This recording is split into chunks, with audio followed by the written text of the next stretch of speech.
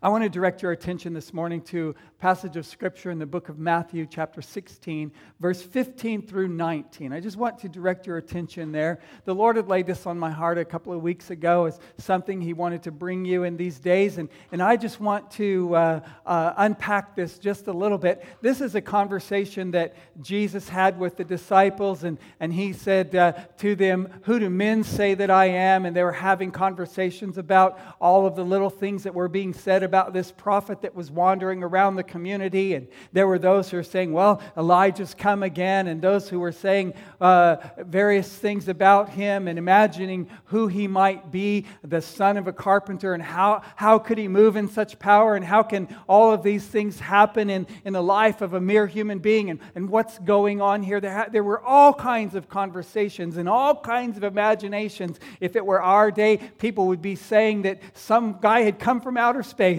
but they were just imagining what it might be. And so Jesus had said, hey, you guys listen and you guys hear all the talk that's going on in the community. Who do men say that I am?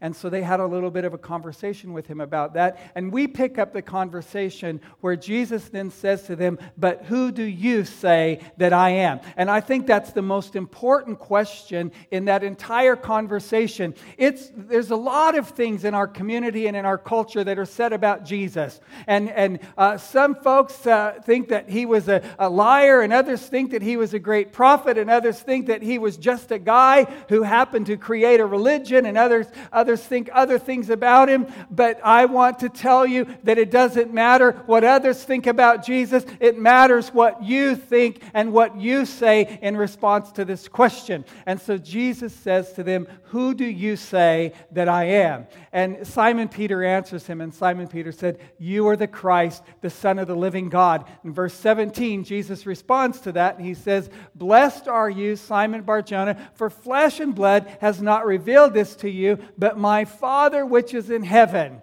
And I say to you that you are Peter, and on this rock I will build my church, and the gates of hell will not prevail against it. I'll give you the keys to the kingdom. I will give you the keys to the kingdom of heaven. And whatever you bind on earth will be bound in heaven, and whatever you loose on earth will be loosed in heaven. And so he said, I'm going to give you the keys to the kingdom. But you have made a declaration that I am the Christ. And I want you to know that you didn't make that up on your own, and you didn't come to that conclusion on your own. The Father revealed that to you. So I want to ask you a question today. To what extent is your revelation of Jesus? Who is Jesus to you? Because that's what really matters. How do you answer the question if Jesus were standing there in your living room this morning or in your dining room, and he were to say to you, hey Ralph, who do you say that I am? Hey Mary, who do you say that I am? Tell me, Charles, who do you say that I am? Peter said, you are the Christ, the Son of the living God. So I want to ask you, is he Christ to you?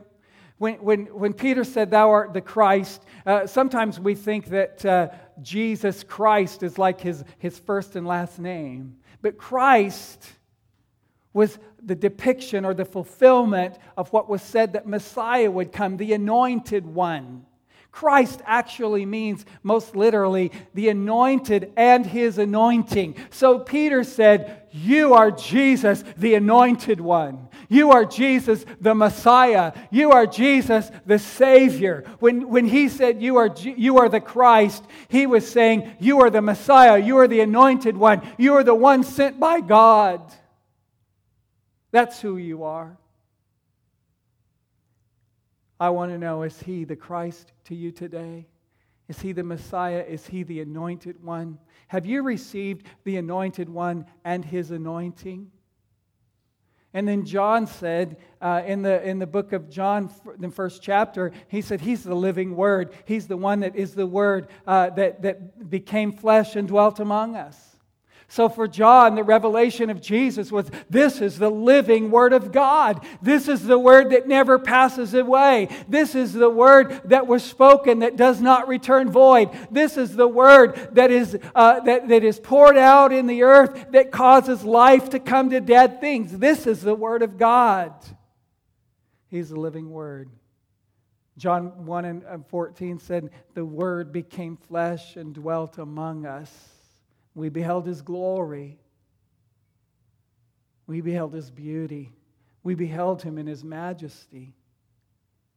Is He the living Word to you? Have you had that revelation of Jesus? If He said, who am I to you? Would you say, oh, you are the living Word. You are the Word of God that never passes away. You're the Word of God that is spoken and then accomplishes the purpose for which it is sent. You're the Word of God that moves in the earth, that brings life to dead things. You're the Word of God that is prophesied in the earth, that when God spoke and said, let there be light, there was light.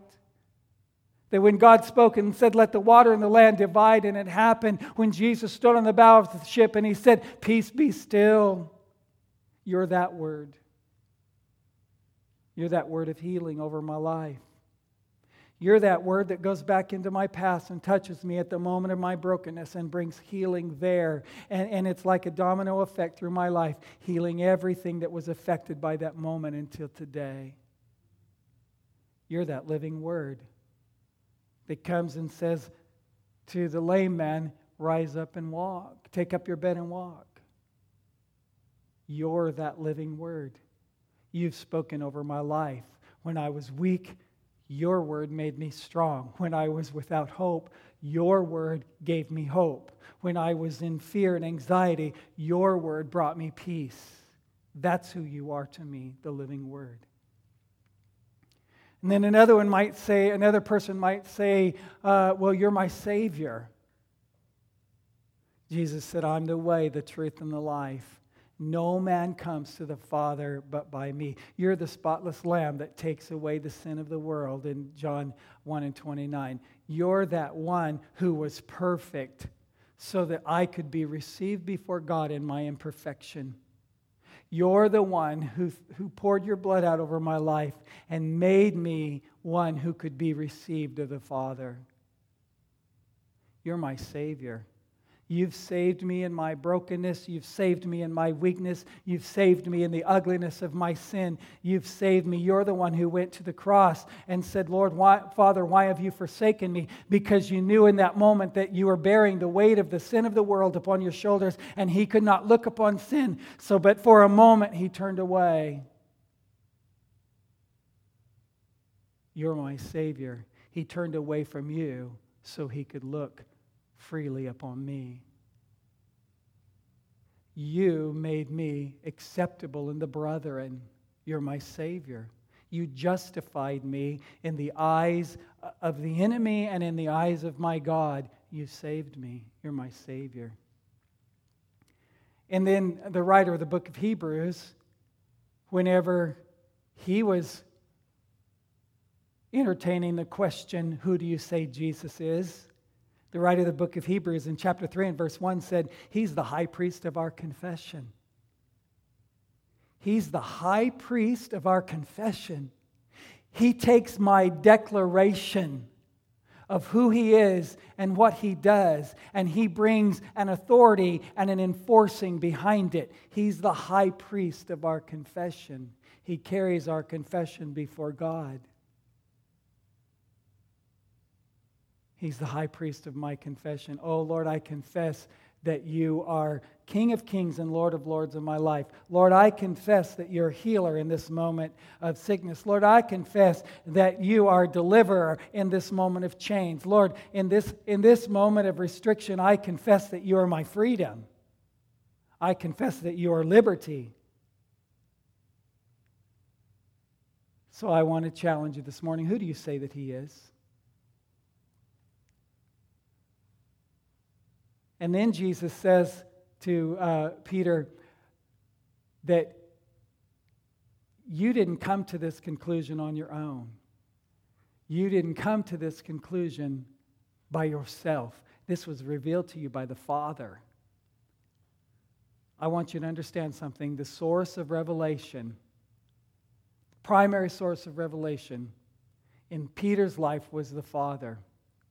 Jesus said, I have loved you as the Father has loved me. In John chapter 15 and verse 9, Jesus said, I've loved you just like the Father's loved me. I want you to know that the Father loves you. And the Father desires to reveal to you the fullness of the kingdom of God. And I'm going to say this again. I'm probably going to repeat this many, many times between now and the time that they carry me off the stage feet first. I want you to know God is not hiding from you.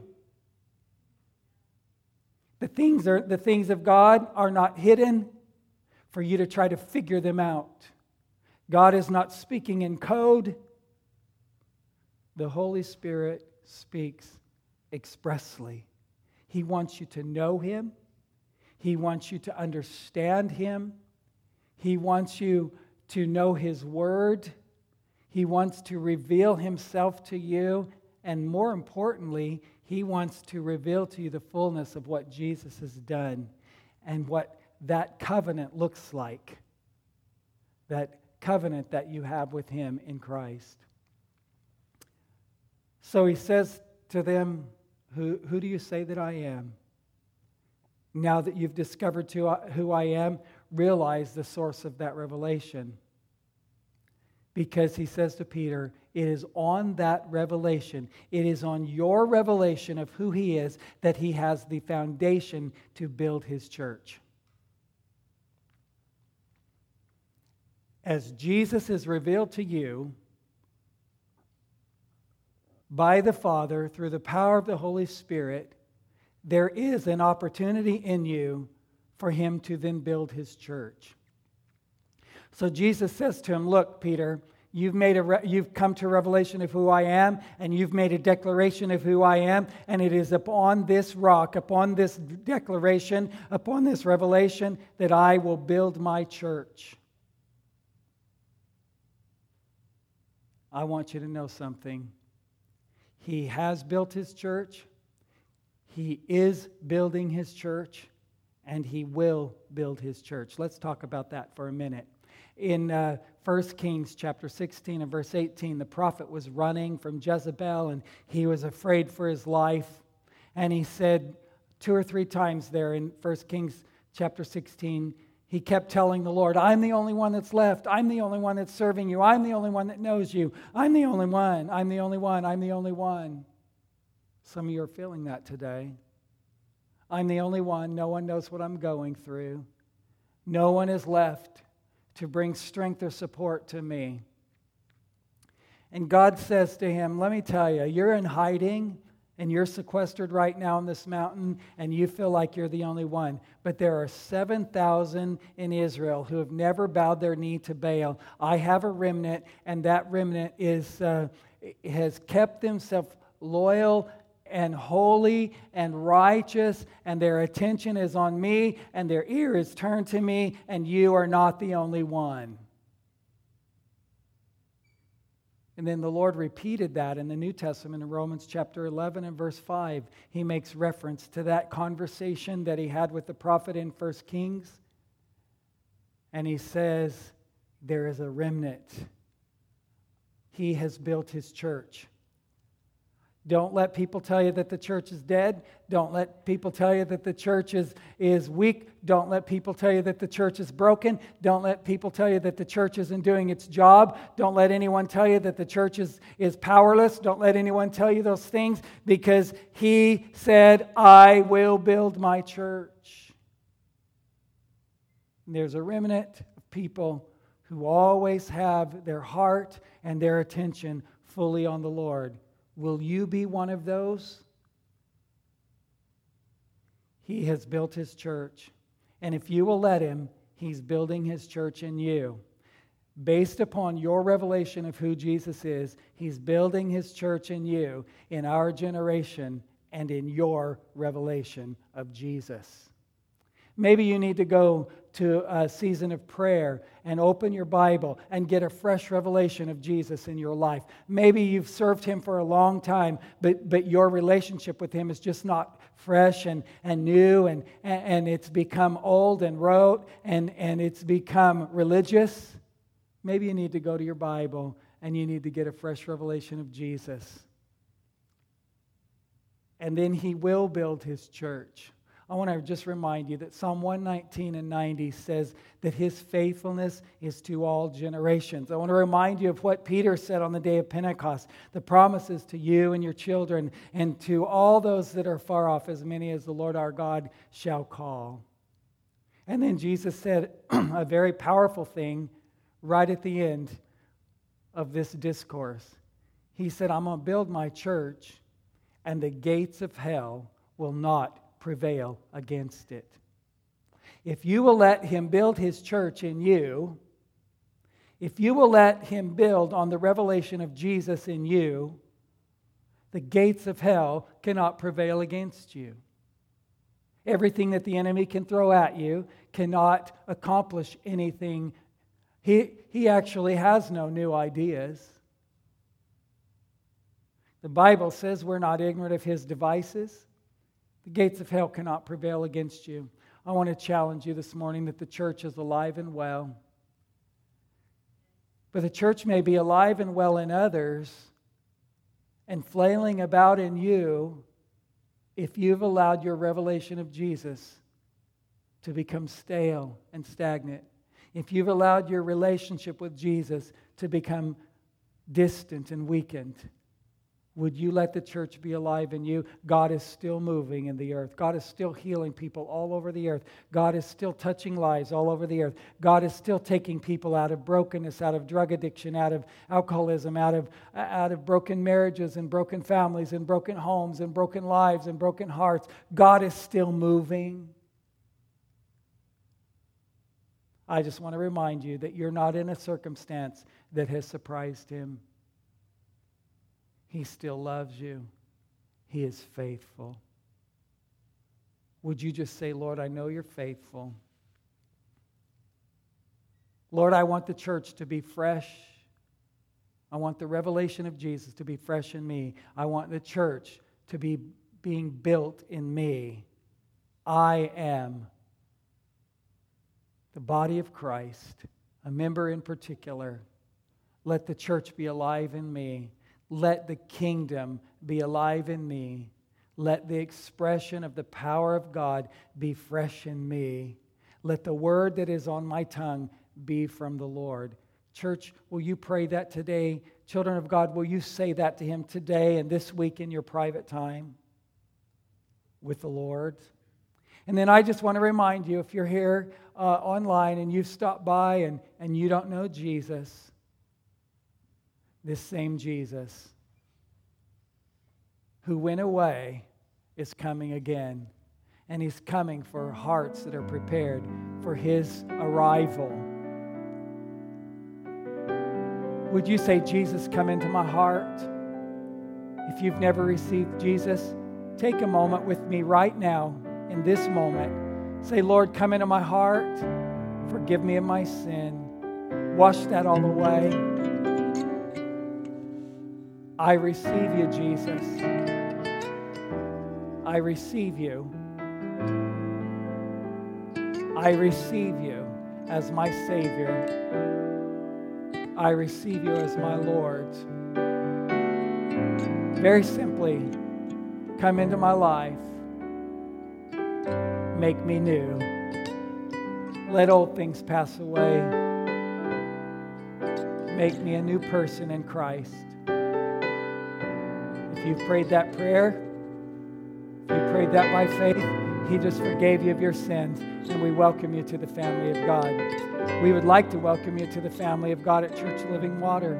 If you would leave us a note and let us know that you prayed that prayer. If you would email us there at the website, reach out to us, give us an opportunity to strengthen your hands, to strengthen your walk with Jesus. We would love the opportunity to do that. God bless you.